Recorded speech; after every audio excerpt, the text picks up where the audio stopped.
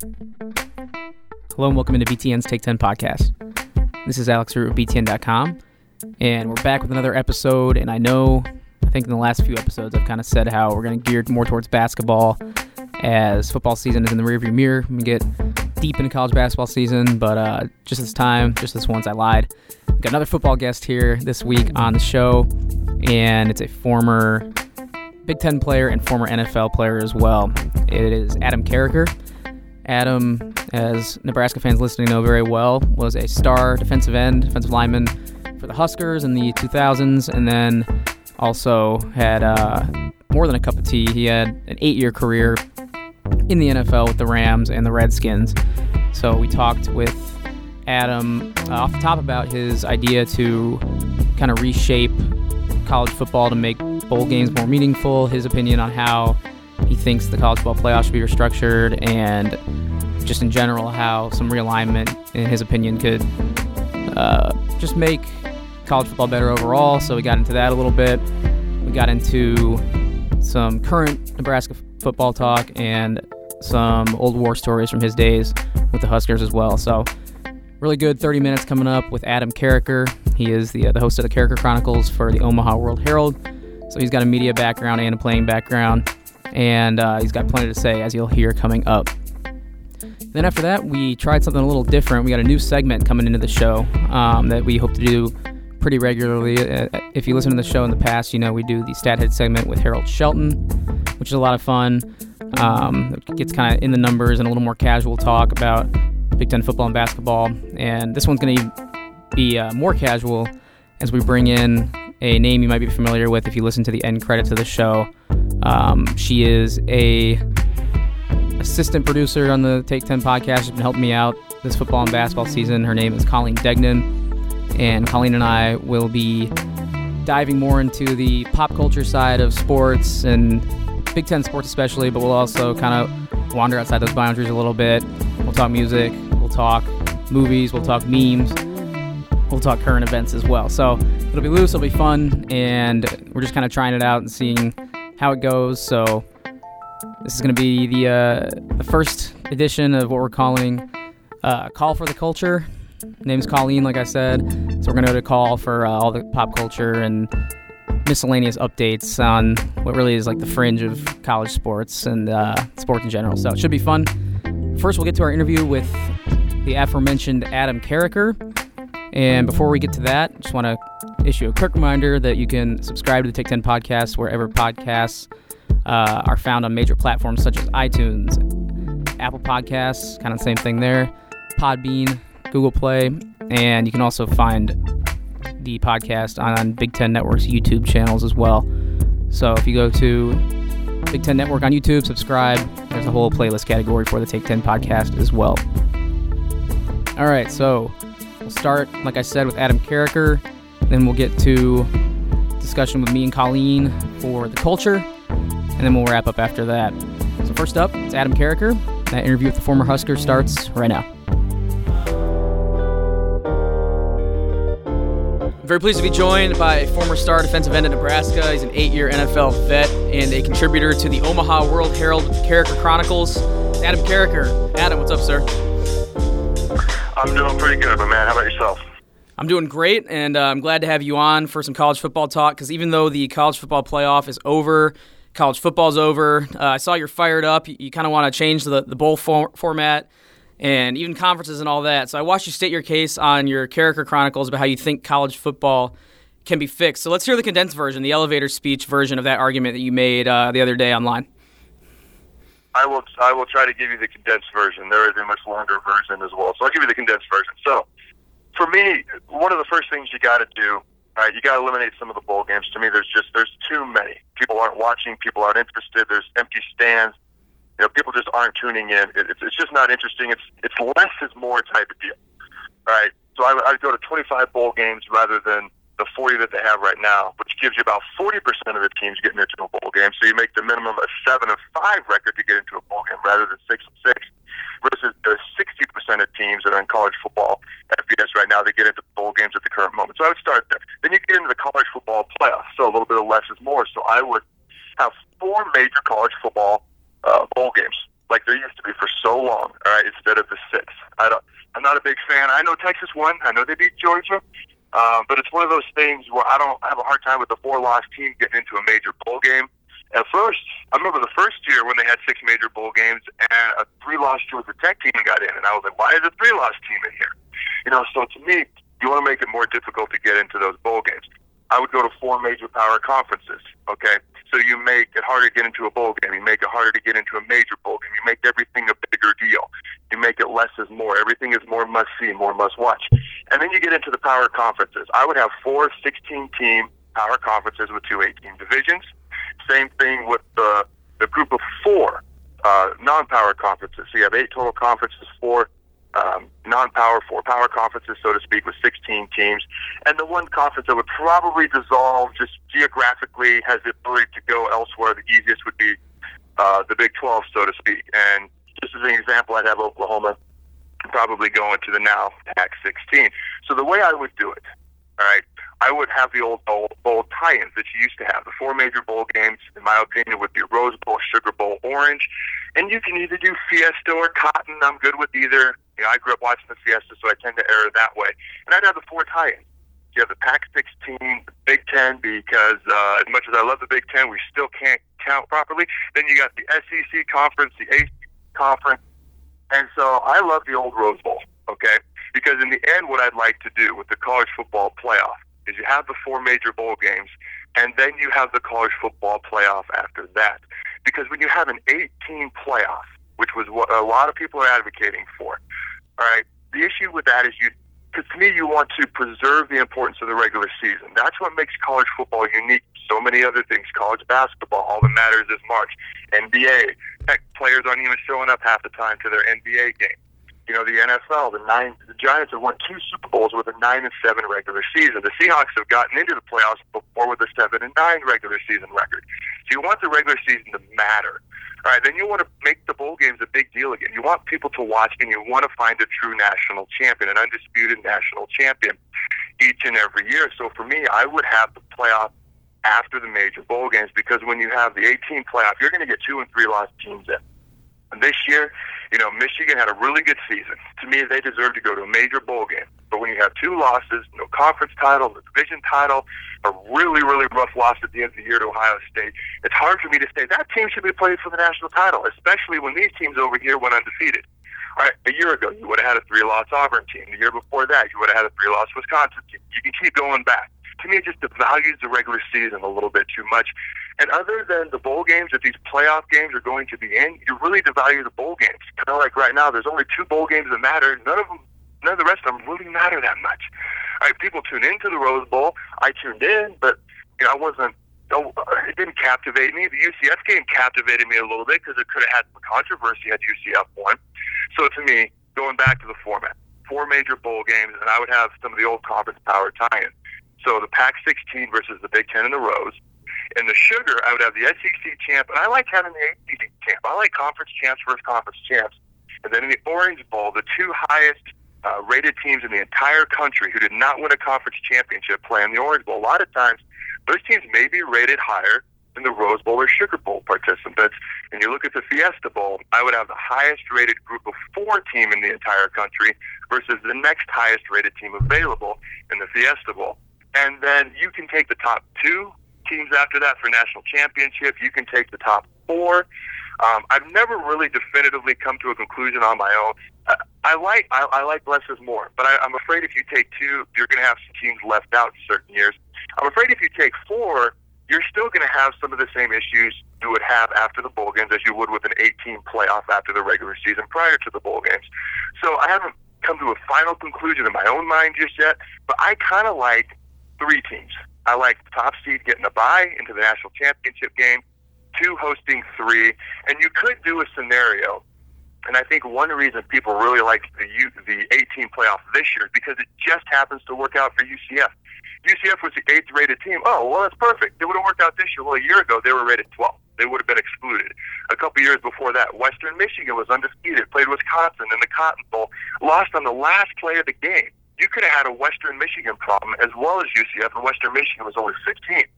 So to me, what I almost like is top 3 every year.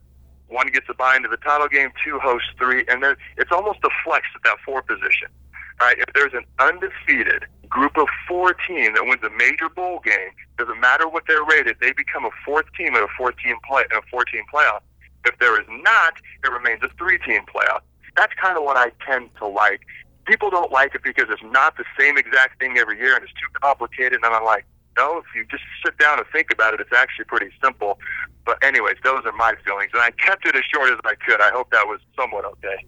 Yeah, I was able to visualize it. That was good. And I watched the Carriker Chronicles, and you had it kind of laid out visually. But I definitely was able to get what you're going for from that explanation. And say conference realignment doesn't come to pass, or it's still far off if that ever does happen. What would a quick fix be if you had to choose something right now? I know you're against expansion. Would you leave it like it is now since conference realignment is down the road, or if it might not come at all, or would you tweak it a little bit even in the short term? Yeah, so, I mean, I've actually talked about this with Kirk Herbstreit. He really likes the idea that I just expressed. And so the biggest thing he said to me is, dude, you got to get 5 different power conference commissioners on the same page. He's like, you know how long it took to get a 14 playoff? Like, I love your idea. This is him talking to me. But the problem is getting it to actually happen is really, really hard. And I started talking about, how less is more, how the Super Bowl. I mean, the Super Bowl, it's a national holiday because it's one major game. I mean, the World Series is awesome. The NBA Finals is awesome. But the Super Bowl is unlike anything else because it's one thing.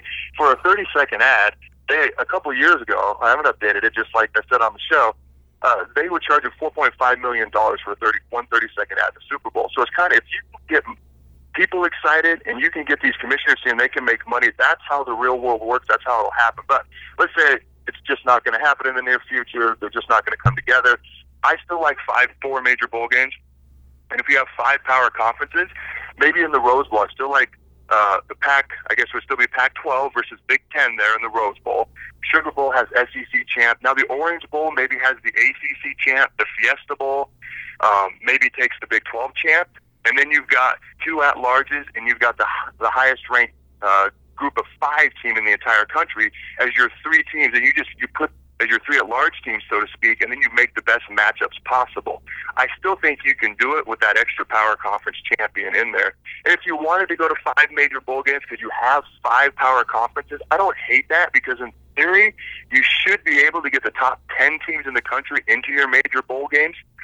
I don't like more than 4, but I really don't like more than 5 major bowl games because it makes the major bowl games not major anymore.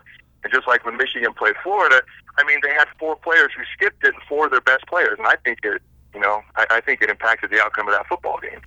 Sure. And when I was doing some research on you leading up to this interview, I read your Wikipedia page, and it said you sacked Joel Klatt in one of your early years at Nebraska. And Joel's another guy who agrees with you that 4 is the magic number and it shouldn't be expanded. And Joel's been on this show before, too. So you're kind of the 2 guys that I've had in this show that don't like moving really beyond the 4 or 5 range. Yeah, so Joel, actually, the first game that I had, so I played the Penn State game early on my redshirt freshman year. I sprained my ankle. It took a while to come back, so we always played Colorado at the end of the year, and the coaches had a really good week of practice, and they put me on our nickel package. And that was still to this day one of the better games I've ever played versus Colorado, that first game. I always played well versus Colorado because I had in-laws who talked so much trash to me that gave me extra motivation. But I hit him like 3 times. I had like a sack and a half. He was my first ever collegiate sack. So I still have a picture of that. I've thought about tweeting it out to him, but I never have.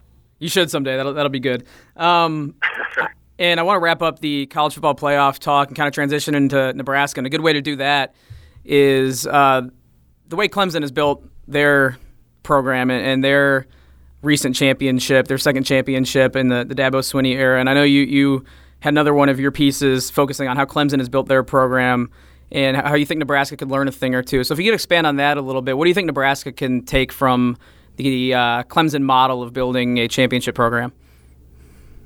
Yeah, so Clemson, I mean, they've got, obviously, probably a future number 1 draft pick, a quarterback, one of the best young receivers in the entire country with Ross. But to me, games are still won and lost in the trenches. And you can add the quarterback position in there as well. But that defensive line for Clemson, all right, they're all going to be draft picks in the NFL, high draft pick, a couple of All-Americans, one of the players is an ACC Defensive Player of the Year. And so, to me, games are won and lost in the trenches. And that's where Nebraska, they used to be so good in the offensive line, the pipeline. And you had guys like Grant Wistrom, Jason Peter, just tearing it up on the defensive line, Trev Alberts, guys like that. So we got to get back to winning in the trenches. But the other thing was that front four on Clemson came back for a purpose, for a reason, because they could have all gone pro last year. But they decided to all come back because they wanted to win a national championship. And if you watch that game, and if you watch Clemson, they looked like they were playing together with a unity of purpose towards a goal, and that was winning the national championship. I watched Alabama, and either they are just not there physically with Clemson, which is ridiculous to think with all the number one recruiting classes they have. The only other conclusion I could come to is that their mentality is a little bit different. Some of them are there to win a national championship. Some of them are there for 3 years, and then they're going straight to the NFL. And that's what their ultimate goal is. Nothing wrong with that. But when you're playing a college football game, that's going to create a problem when you're playing someone else who just wants to win that college football game.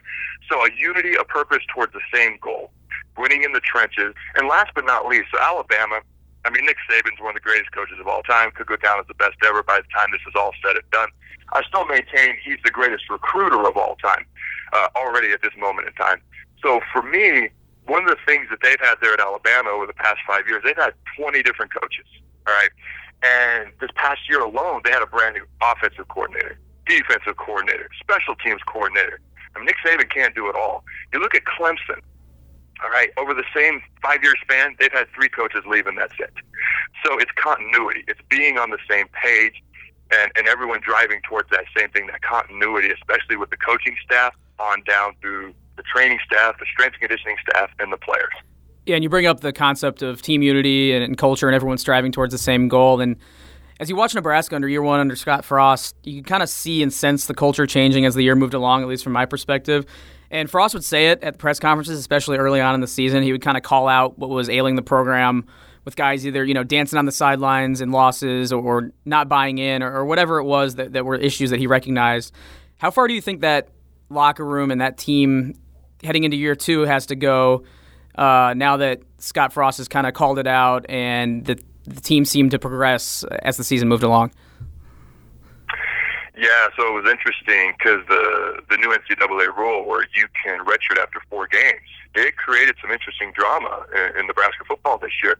Our starting running back transferred because after 4 games he wasn't playing well. He got benched, and Divino Zigbo, who only played the last 8 games of the year, had one of the best seasons in recent Husker football history for a running back. All right, now you look at one of our most talented guys on offense. I don't want to drop a whole bunch of names, but he was the highest-ranked recruit we had come in a long time, and he transferred that same exact week. All right, it was that very next week. We went out, we played Wisconsin, and we lost by 17, but I watched that game, and I was like, you know what? If we could just get a stop on defense, we're in this game, and they're not just running all over us, all right, like has happened in the past. And then you watch the Northwestern game, the eventual Big Ten West champion, and they clinched it 2 weeks early, by the way. And we actually, for 3.5 quarters, significantly outplayed them, and then we gave them the game on a silver platter the last 6 minutes of the fourth quarter. And then the last 6 games is where everything started to change. All right, but it was the moment that some of the most talented players on the team left, but there was just a disconnect between that continuity, between that unity of purpose towards the same goal. They had different goals, and they're wonderful individuals, but as far as in a locker room football sense, they were hindering the team. And the last 6 games, you win 4 out of those 6 games. You play Ohio State down to the wire. You lose on the last-second field goal in the last game of the year. The 2 games they lost was by a total of 8 points. And the other 4 they won, and they looked pretty good doing it. They scored over 50 twice. They won another game by only scoring 1 touchdown in the entire game.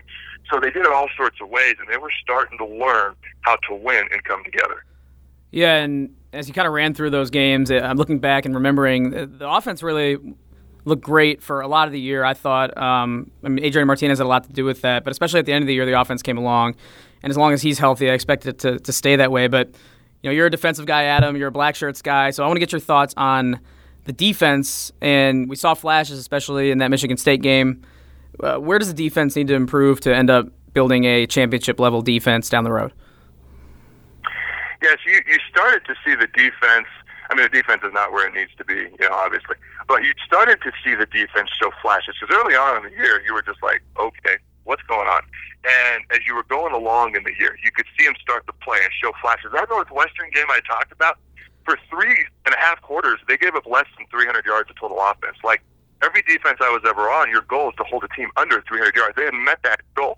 The problem was what happened in the last half quarter. And then you could see throughout these games, when we played Minnesota, we held them to, they were shut out the first 28 minutes of the game. Then they scored a late touchdown.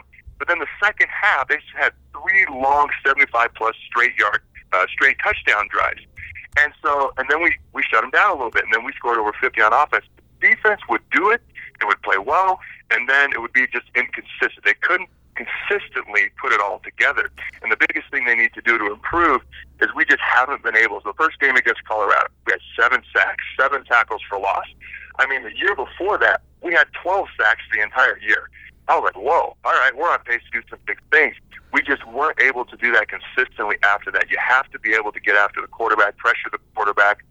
And Eric Chenander, our D coordinator, loves to blitz, right? But you can't leave those cornerbacks on islands all the time. You have to be able to get after the quarterback without blitzing all the time. And we weren't able to do it consistently enough even when we blitz. So you got to be able to get pressure, which is what Clemson was able to do to Alabama. Yeah, and one of my favorite Nebraska storylines from the entire season, just from a unique perspective, was the new quarterbacks coach, Mario, and I hope I'm pronouncing his last name right, Verduzco, that we did a feature on our Journey series, and he obviously is an interesting character to follow. So he's a football guy, you're a football guy, but I'm not sure I would line you guys up side by side and be able to determine from the eye test that you devoted your lives to the same sport. So what were your thoughts when you first saw him and the job he did with Adrian Martinez? Yeah, I mean, obviously Adrian played really well this year, and one of the things you could see is that he doesn't act like a true freshman. He doesn't act like a guy. I mean, when he had his first start, that game against Colorado, because the game versus Akron was canceled, it had been 563 days since he had started a football game in his junior year of high school because he was hurt his senior year. But he didn't look like that. He was obviously well coached. They obviously gave him plenty enough options that there was various things that they could do, but they didn't overload him. And gradually, as the year went along, and he got hurt, and once he came back and started to be healthy again, you could see that he was progressing, and they were putting more and more onto his plate. And Mario Verduzco was a huge part of that. Now, I've heard them kind of refer to him as the mad scientist on the offense, or the mad scientist to the coaches, almost a mad genius, a little bit, if you will. So he's kind of he's got that big cigar hanging out of his mouth. He's got the sunglasses. I mean, he's got kind of that, I don't want to say old man swag because that comes across the wrong way, but he's got that swagger as an older gentleman as he is. Yeah, it's one of those things, you were around football a long time, and so many characters in the football world that you come across, and I'm glad he's now part of that Big Ten family. He's been fun to follow. Adam, before we wrap up, I wanted to get maybe a story or two from your playing days, something that sticks with you to this day, back in your Husker days, because usually athletes have one or two or a few that stand out. I didn't know if there were any that jumped out to you when you reflect and you might tell, around the dinner table or when you're hanging out with the guys. Yeah, I mean, there's a few that always pop into my head. My lifelong dream was to play at Nebraska. All right, I played in the NFL, but my household growing up, everything revolved around college football. I have honestly, on and off, ever since I was about 12, thought about how to fix the college football, because for the longest time, the championship, how to find the champion, because for the longest time we couldn't get 1 versus 2. And then we could, but not if they were going to the Rose Bowl in '97. And then you finally could. But then there was all these issues with the BCS. And the one year where Florida State got in over Miami, even though Miami beat Florida State in the year 2000 when Florida State lost, I think, 12-2 to Oklahoma in the Orange Bowl that year. And it was just like something I've constantly been working on. So, yeah, for me, the first time I ran out of the tunnel at Memorial Stadium, the tunnel walk as a freshman, I actually blocked a field goal that game. It was a very close game. So that's one of my memories. The last time I ever ran off the field, I wasn't exactly excited for the game to end, again, against Colorado. And I was probably the last player, coach, anybody off the field by a good 5-6 minutes. I'm walking off the field, and the North Stadium, the fans, started kind of chanting my name and clapping. To this day, there was something that was like, whoa, why are you doing that? That's really cool. It was pretty awesome. I think back to Texas A&M when we clinched going to the Big 12 championship, playing Oklahoma. I remember looking around. So A&M does all these chants, and they do all these movements in the stands. And I had to play I got dizzy. I almost got sick and threw up the first quarter because they would move back and forth in unison, and it made me dizzy. And so I realized, it's the only stadium this has ever happened, I realized I couldn't look in the stand because that's what was making me sick in my stomach. So I would play, and then I'd stare at the ground. And while the middle linebacker was making the call on defense, or the coaches were talking to me on the sideline, I had to stare at the ground. In fact, our D coordinator got mad at me.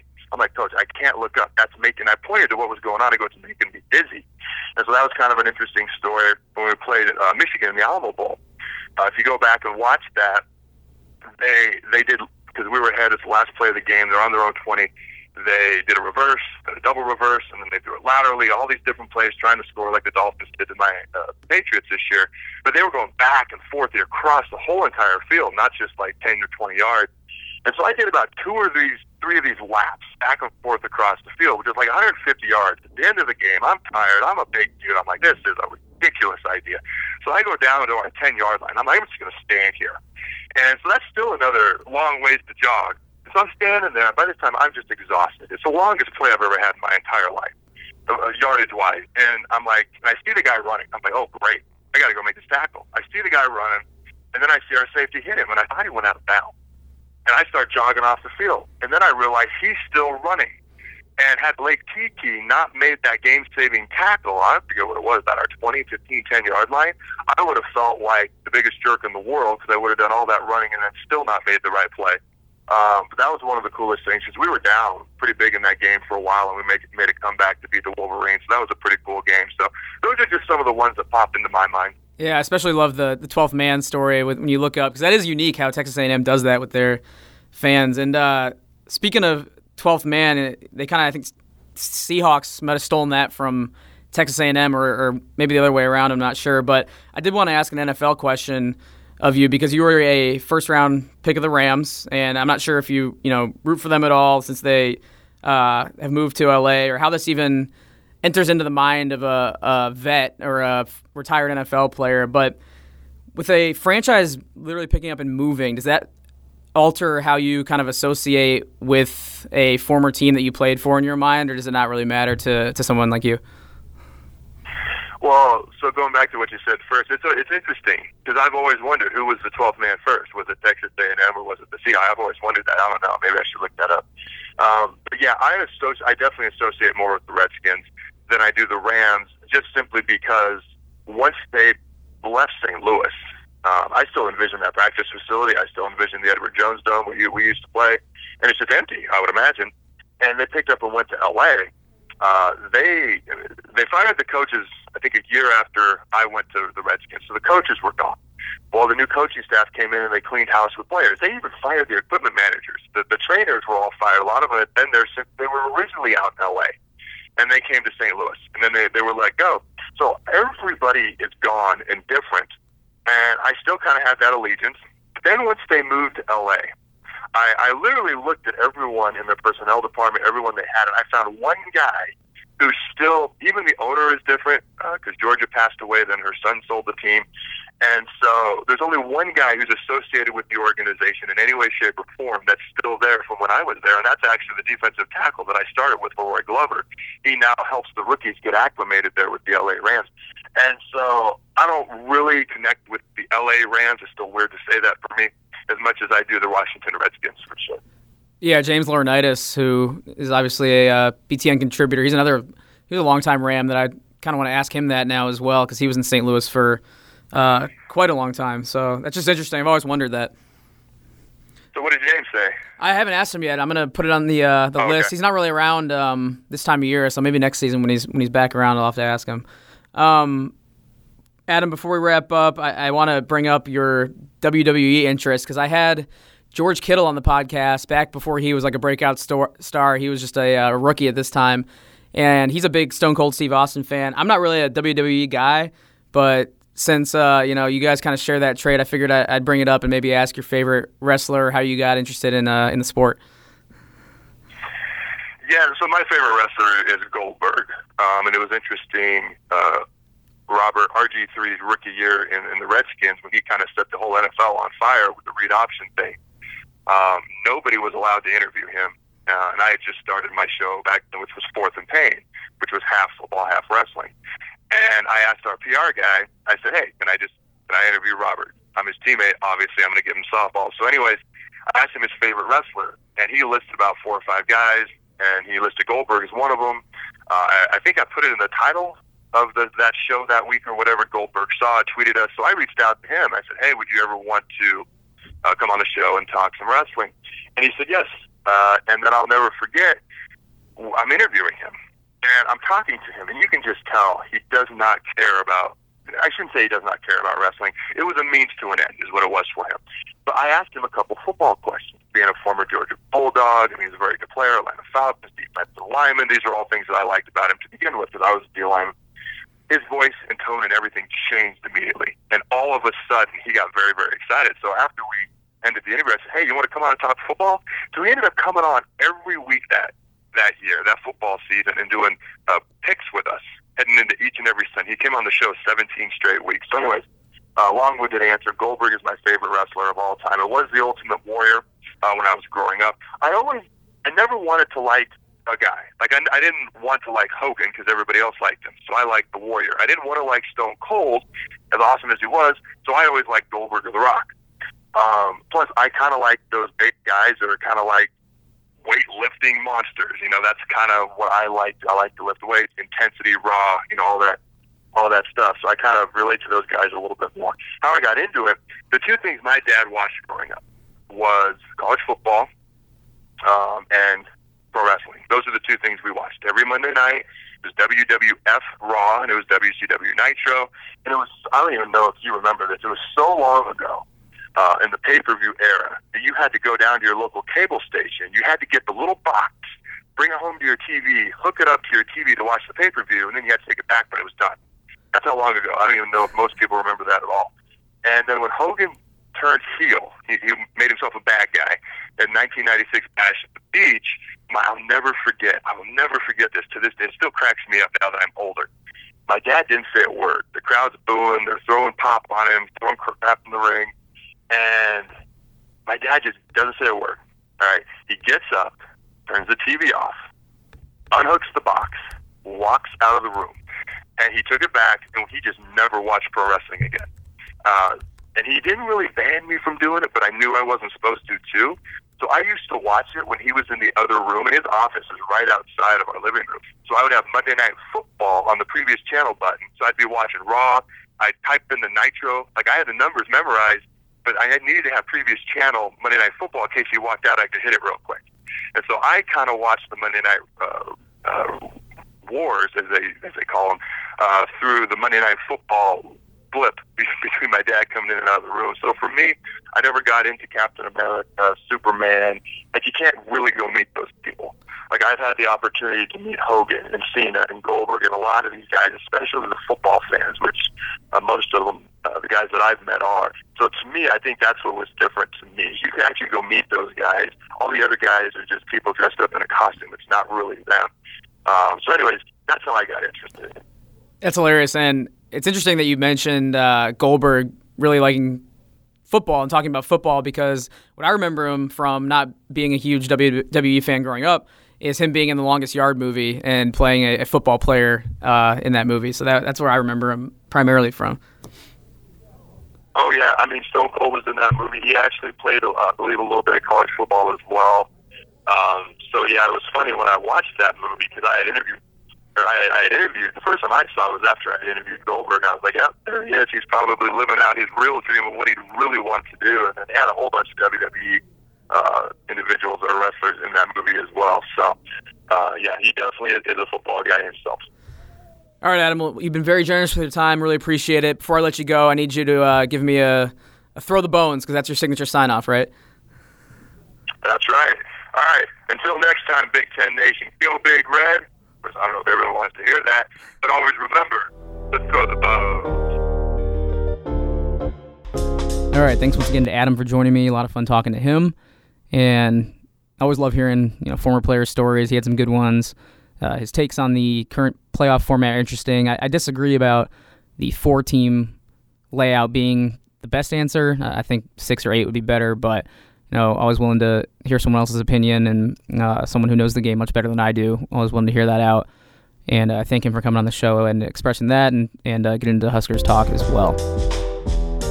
All right, we'll move now to our Calling for the Culture segment. As I kind of alluded to at the top of the show, it's going to be a lot of pop culture talk, diving into some of the fringe discussions outside of the field and the court, and it should be a lot of fun. So we'll get into it. We'll kind of describe off the top what it's going to be as we talk, and then we'll just have some fun and kind of see how it goes and where it goes from here. All right, let's kick it over to Colleen, see what she's got. It's Colleen for the Culture, and it starts right now. All right, welcome in. It's our first edition of Colleen for the Culture, Call for the Culture. Colleen, what are we calling this, first of all? It's a bit of a working title. Call for the Culture sounds pretty good right now. We'll see how that goes. Rolls off the tongue. Colleen, first of all, for those who don't know you, just tell us who you are. I mean, the audience has maybe heard your name being introduced as an associate producer, assistant producer. Just let everyone know who you are. Well, thanks for letting me join on, for bringing some culture to the show. I work in programming. I am a very dedicated Badger alum, coming off of a heartbreaking weekend for Badger basketball, so could probably tee us up nicely into pretty much some culture that we're going to bring to the show. Yeah, so we'll talk about your Badgers and how they're struggling a little bit in just a second, but when you say, like, culture that you're bringing to the show, what are we going to be talking about here? What's the essence behind this? We're going to bring some memes. We're going to bring some relevant pop culture. We're going to bring some funny behind the scenes with athletes, maybe. Kind of anything that falls in the realm of Big Ten sports and also in our social media savvy generation. And to give people an idea, like, of how the vibe is around BTN, this is kind of the stuff that we talk about at our desks. Like, Colleen sits across from me. We've got our whole digital media crew in a confined space, and we all, throughout the day, if stuff pops up, we'll toss it back and forth. We'll send links in our Slack channels, in our Skype channels, and just kind of have fun, and it's kind of what the perks of working at a sports network. So I'm going to try and bring everyone into the loop, bring everyone into our little circle, and Colleen's going to start us off by letting us know what is going on with your Wisconsin Badgers. We're taping this Tuesday, so Monday night, scored 15 points in the first half. I know you're very concerned. I'm sure you have to feel a little better, though, because they did make it a game and almost beat Maryland. But, this isn't what you Badger fans expect historically out of your squad. Exactly. I mean, coming with a 21-point comeback was nice. It was exciting for a second. But in classic Badger fashion, they're teeing me up for some heartbreaking losses here in conference play. I mean, being 3-3 so far isn't ideal. Obviously, my goal is just for them to make the tournament, unlike last year getting devastatingly left out. But Ethan Happ is back. They're trying to build a squad around him. It's hard. But exactly why, at the beginning of this Badger basketball season, I decided to invest some time into the NBA because I knew that this would come. Yeah, I was going to say, you are a Badger fan because you went to Wisconsin, but you kind of have a random NBA team that you follow. And it's the Portland Trail Blazers, and that's honestly a great team if you work at BTM to follow because we look up and down the roster. They got a ton of Big Ten players and names that people will probably recognize. I mean, exactly why I decided to pick the Portland Trail Blazers. I did not want to be a bandwagon fan because everybody knows that is a huge no-no. You're not a Warriors fan. Not a Warriors fan. Not a LeBron stan. Absolutely could not jump on the LeBron-Laker train.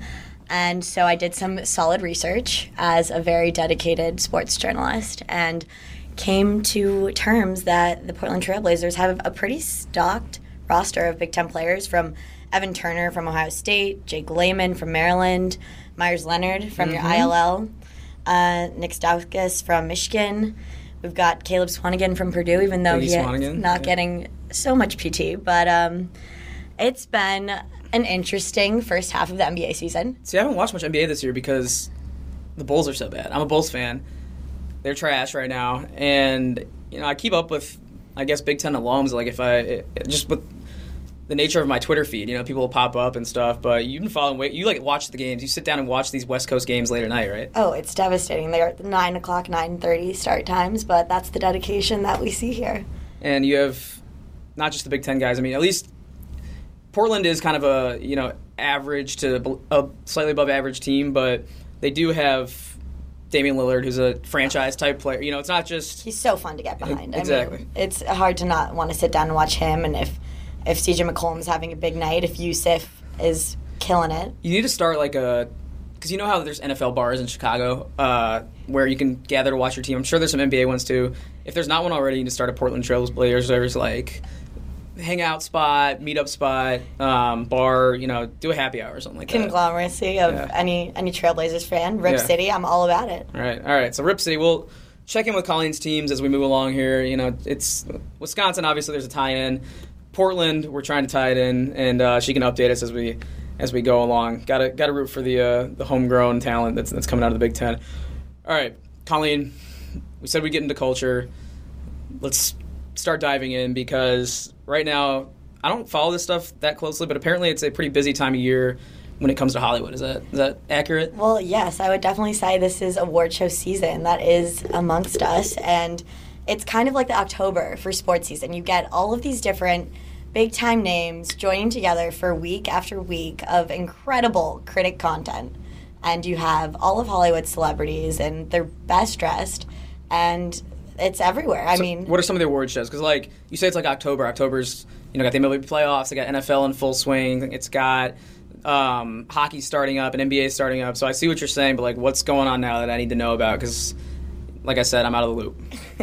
It starts off with the Golden Globes, and then we just had the Critics' Choice. Then it hits the SAG Awards, and then come February, it's Oscar season. So one after another, you're getting on to all of the trends of what movies are going to win. The biggest names are walking the red carpet. I mean, it's kind of fun to follow along. All right. So in the spirit of the award season, and with it being New Year's and in 2019, we're kind of past that almost. It's mid-January, but I think we can still kind of hop on the New Year's theme right now. We're going to give out awards. This is our first episode of some of the best of 2018, and we'll do it in the award theme season. So run through some categories right now, and then we can get to the award winners. What do we got? Should we start with Best Hype Song? Let's start with Best Hype Song, because this is very important if you are at a sporting event. To all the DJs out there, I know like a lot of these teams got in-house DJs nowadays, which I'm loving this trend that, hire someone to get the crowd hyped and hire someone to, like the marching band's great and all that, but sometimes you just need a hype song that the marching band can't necessarily provide. So it's a couple hype songs. One that we've really talked about all year is really taking over and bringing the juice. I think it kind of became celebritized by Purdue with Mo Bamba. Yeah. Mo Bamba, for those who don't know, was named after a basketball player who played at Texas, and now it's on the Orlando Magic, and he's from New York. And so a New York rapper named Sheck West, the song came out last year, but it really didn't get popular until football season this year, and I feel like college football team and NFL team started playing Mo Bamba to hype up the crowd. And I don't know, like, I got hype watching it. I don't know about you. Absolutely. It had that, like, electrifying effect on the crowd, and you could hear it while watching the broadcast on television.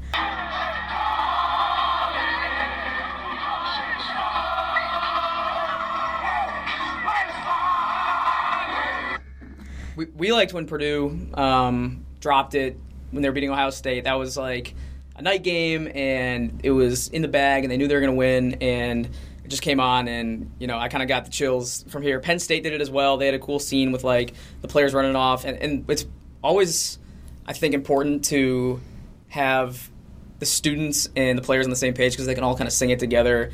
And I'm sure it came on once or twice, on the weekends out here in Chicago. I don't know, Colleen. I don't know if you can speak to that at all. It was definitely played a few times around the local watering holes. But one of Alex's favorite categories, I think, here is Best Strip. Can you elaborate a little bit on what you mean by Best Strip? All right, Best Strip is another kind of hip-hop, pop culture trend that was introduced to me in last basketball season when Michigan, I think, kind of was first on the drip train here. And now it's like kind of mainstream in hip-hop, pop culture, but I was told and actually tutored kind of by Jordan Poole and the rest of the drip gang on the Michigan basketball team what drip meant. It's just kind of, in my uneducated layman's terms here, it means to kind of have some swag, some style. You just got that vibe around you. You got the drip, and it's one of those things that you see it, you know it. I think, it might have started like DJ had long hair last year, but we've all had these cuts since high school. So I mean, when we got to Michigan, it all came together. We was all together with it. I wanted to grow it out as much as I could, but I didn't want to have an afro because I didn't know what to do with the size. So I faded the size a little bit. Then I started doing a couple parts, and then my drip buddies started to do it as well. It's a few of them that actually has it. Jordan, Isaiah, Ibby, Eli, they all look alike. So you know who the drip boys are when you see them. And I think Herb is a part of the drip boys as well. So Jordan Poole and them introduced it to me last year, and Eli Brooks is still on that team. He was one of the drip boys, I believe. E.B. Watson, he transferred, but he was also in that crew, and Isaiah Livers as well. And now it's carried over to this year, and you hear these new songs coming out. What is it, Drip Too Hard? Have you heard that one? Who's that by? Do you know? Oh, gosh. No. It's by Lil Baby. That's who it is. Okay. Yeah, Lil Baby. So far, I'm very, as you guys can see, I'm very in tune with the hip-hop game. But best drip goes to Jordan Poole and the Drip Boys at Michigan. Keep dripping, and maybe drip all the way to another Final Four. I mean, year. I know, 17-0 starting the year off. Sounds like they're dripping. Yeah, 17-0. All right, what other categories we got? Read them off to me. We have the best catchphrase that wasn't. Okay. Elaborate a little bit, Alex. I'll get into what happened kind of behind the scenes, but do you remember us talking about this catchphrase as it kind of was repeated by Mr. Tom Allen, the Indiana head football coach? Oh, absolutely. All right, so Indiana football coach Tom Allen has a sign-off phrase. We see this sometimes with Big Ten coaches that they'll give an interview and they'll sign off by saying something like their school's, rah-rah cheer.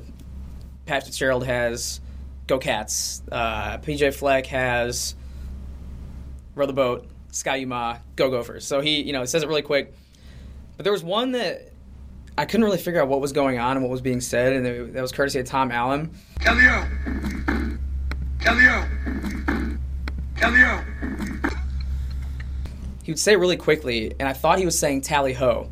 What he was really saying was L-E-O, and Indiana corrected us by saying that means, I think, love each other or love everyone. So he would say really quick L-E-O, but it sounded like tally-ho.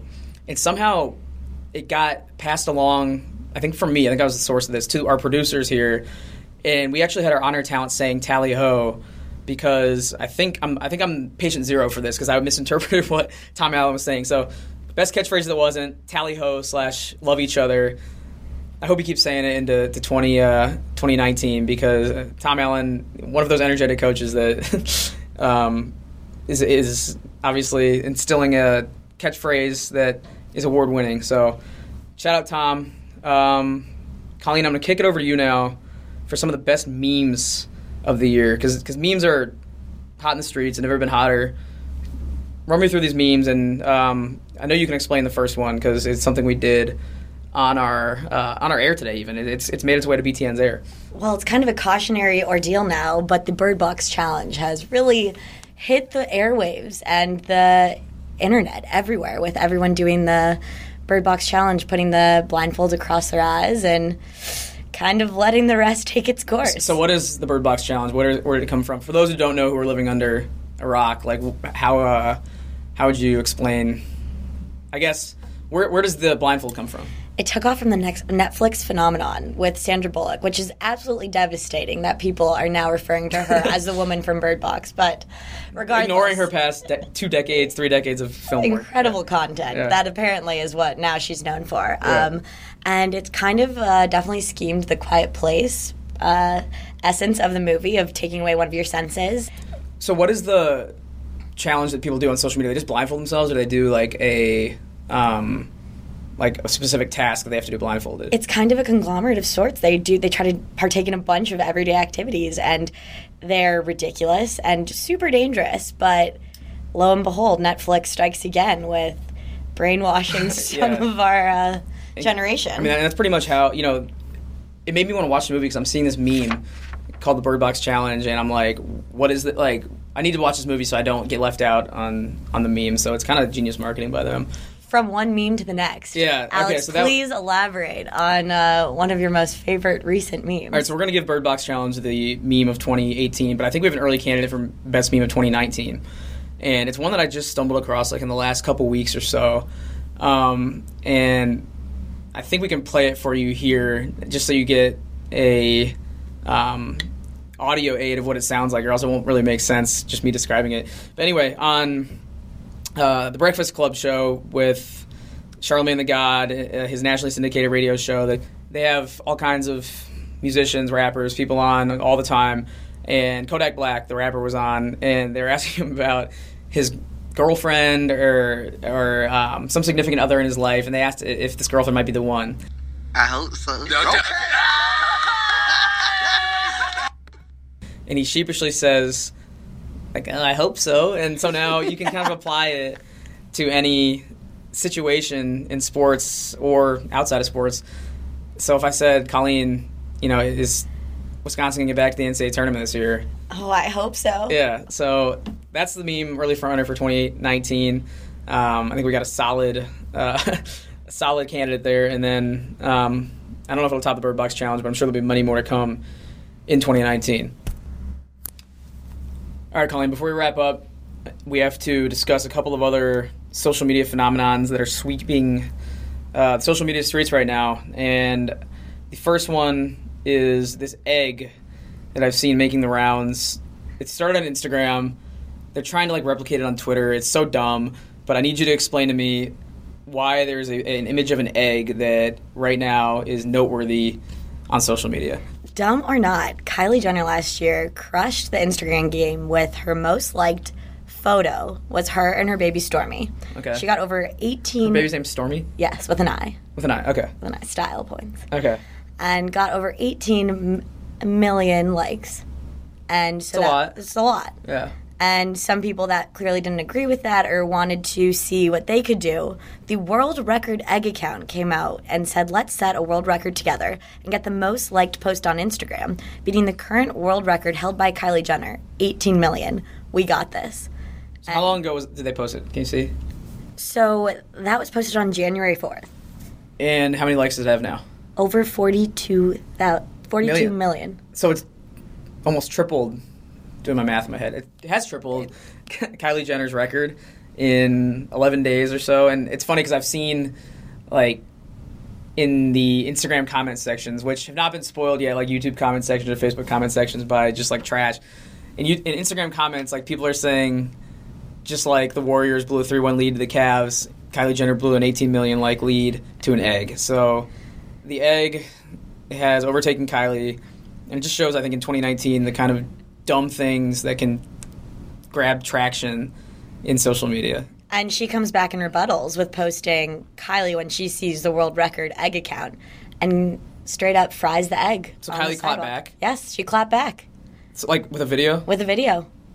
Okay, wait, I'm looking at it now. This is bad audio, but she literally cracks open an egg on the hot, I assume, California street, cracks it open.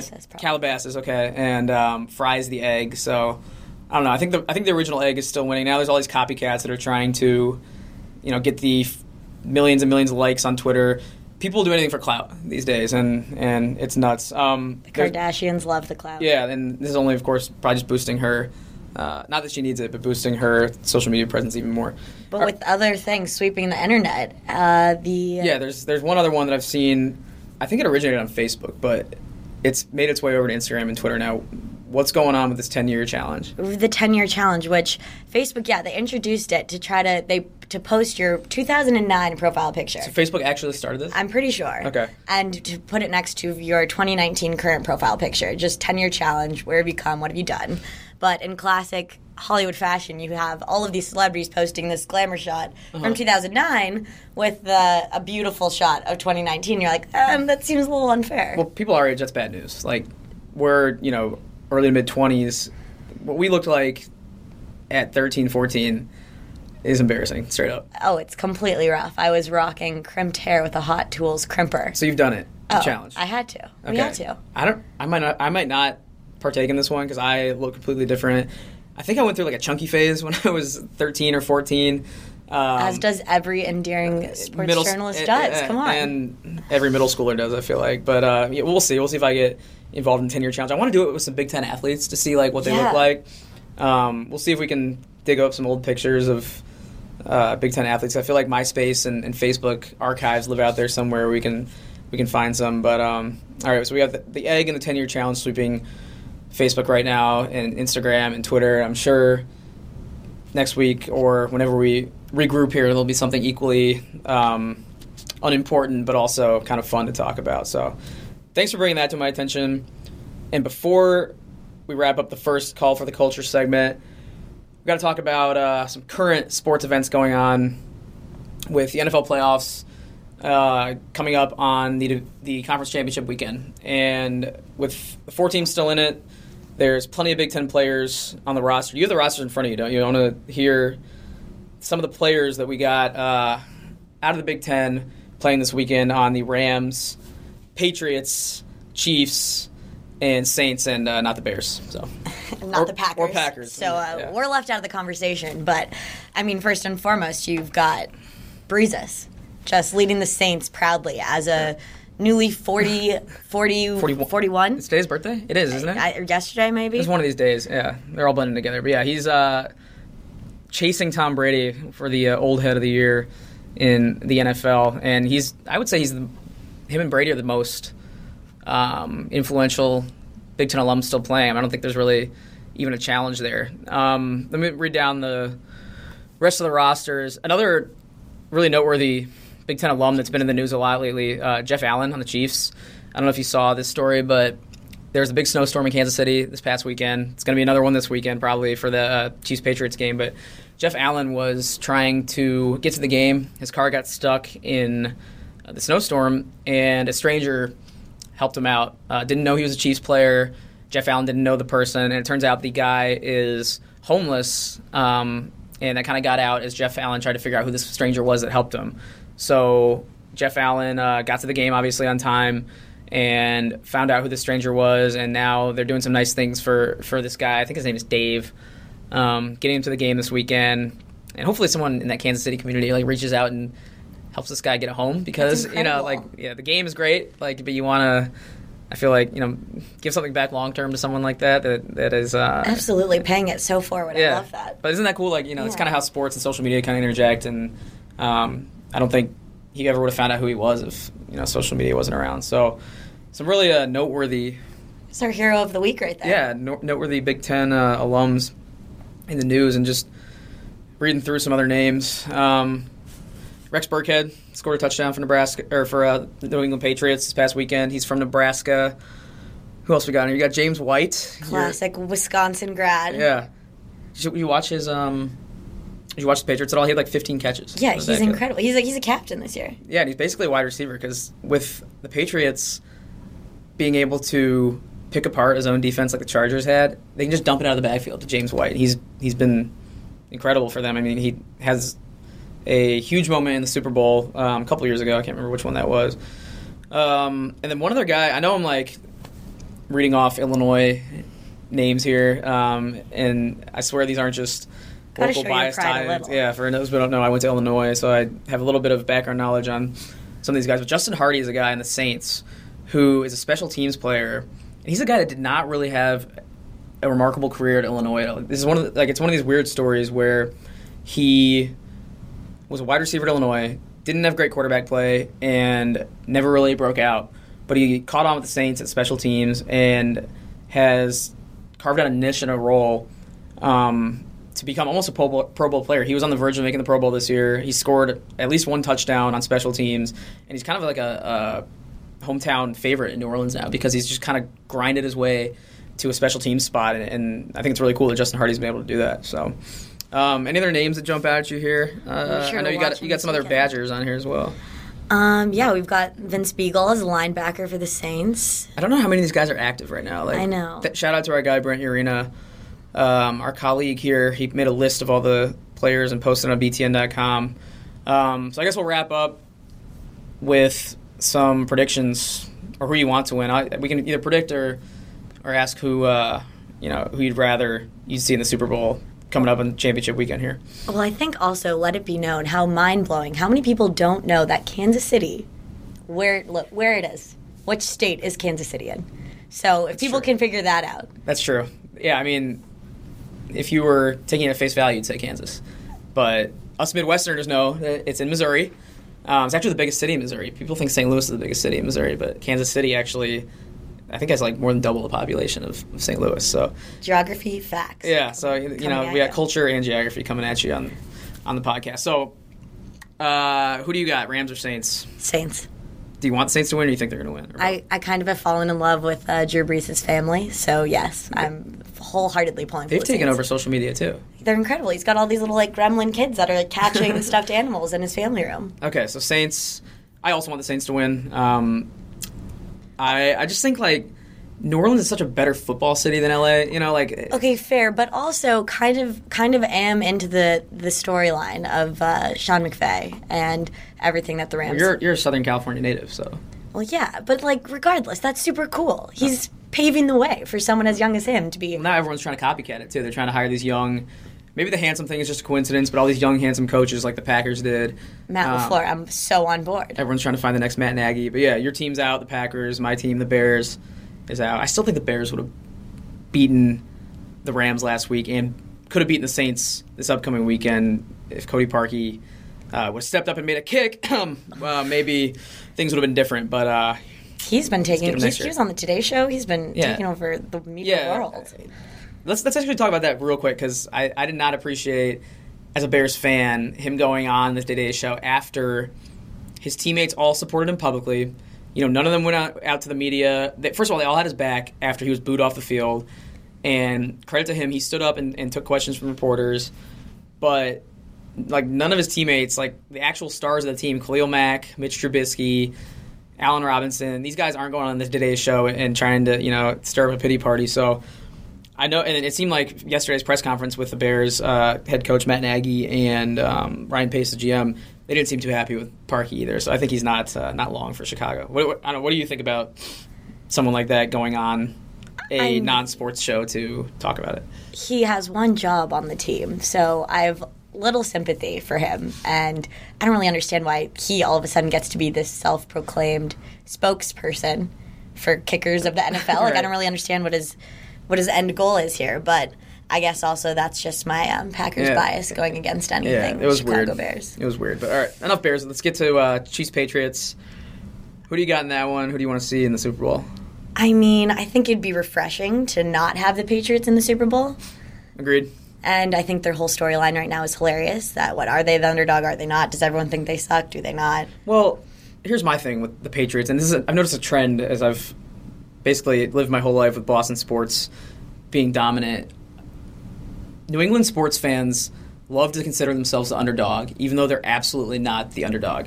And I don't know if they really believe it. I think they work themselves into believing that they are undervalued or that nobody believes in them. That's how, when you stay on top for so long, that's how you motivate yourself. You're like, well, no, everyone wants to see us fail. No one believes in us. I don't know if you saw, but Tom Brady in the postgame interview after they won said, yeah, everyone thinks we suck. You're Tom Brady. You know what I mean? Absolutely. Yeah, you obviously do not suck, Tom Brady. And it's like Patriots, they're the franchise that like doesn't die. You have to beat them again. Make sure they're 6 feet under before, ruling them out, because they're basically like cockroaches. They won't go away. And we saw that in the Super Bowl against the Falcons a couple of years ago. And Boston's also rolling off of the World Series. I don't really want to see them winning anything more. Enough. So I agree. I want to see Saints Chiefs.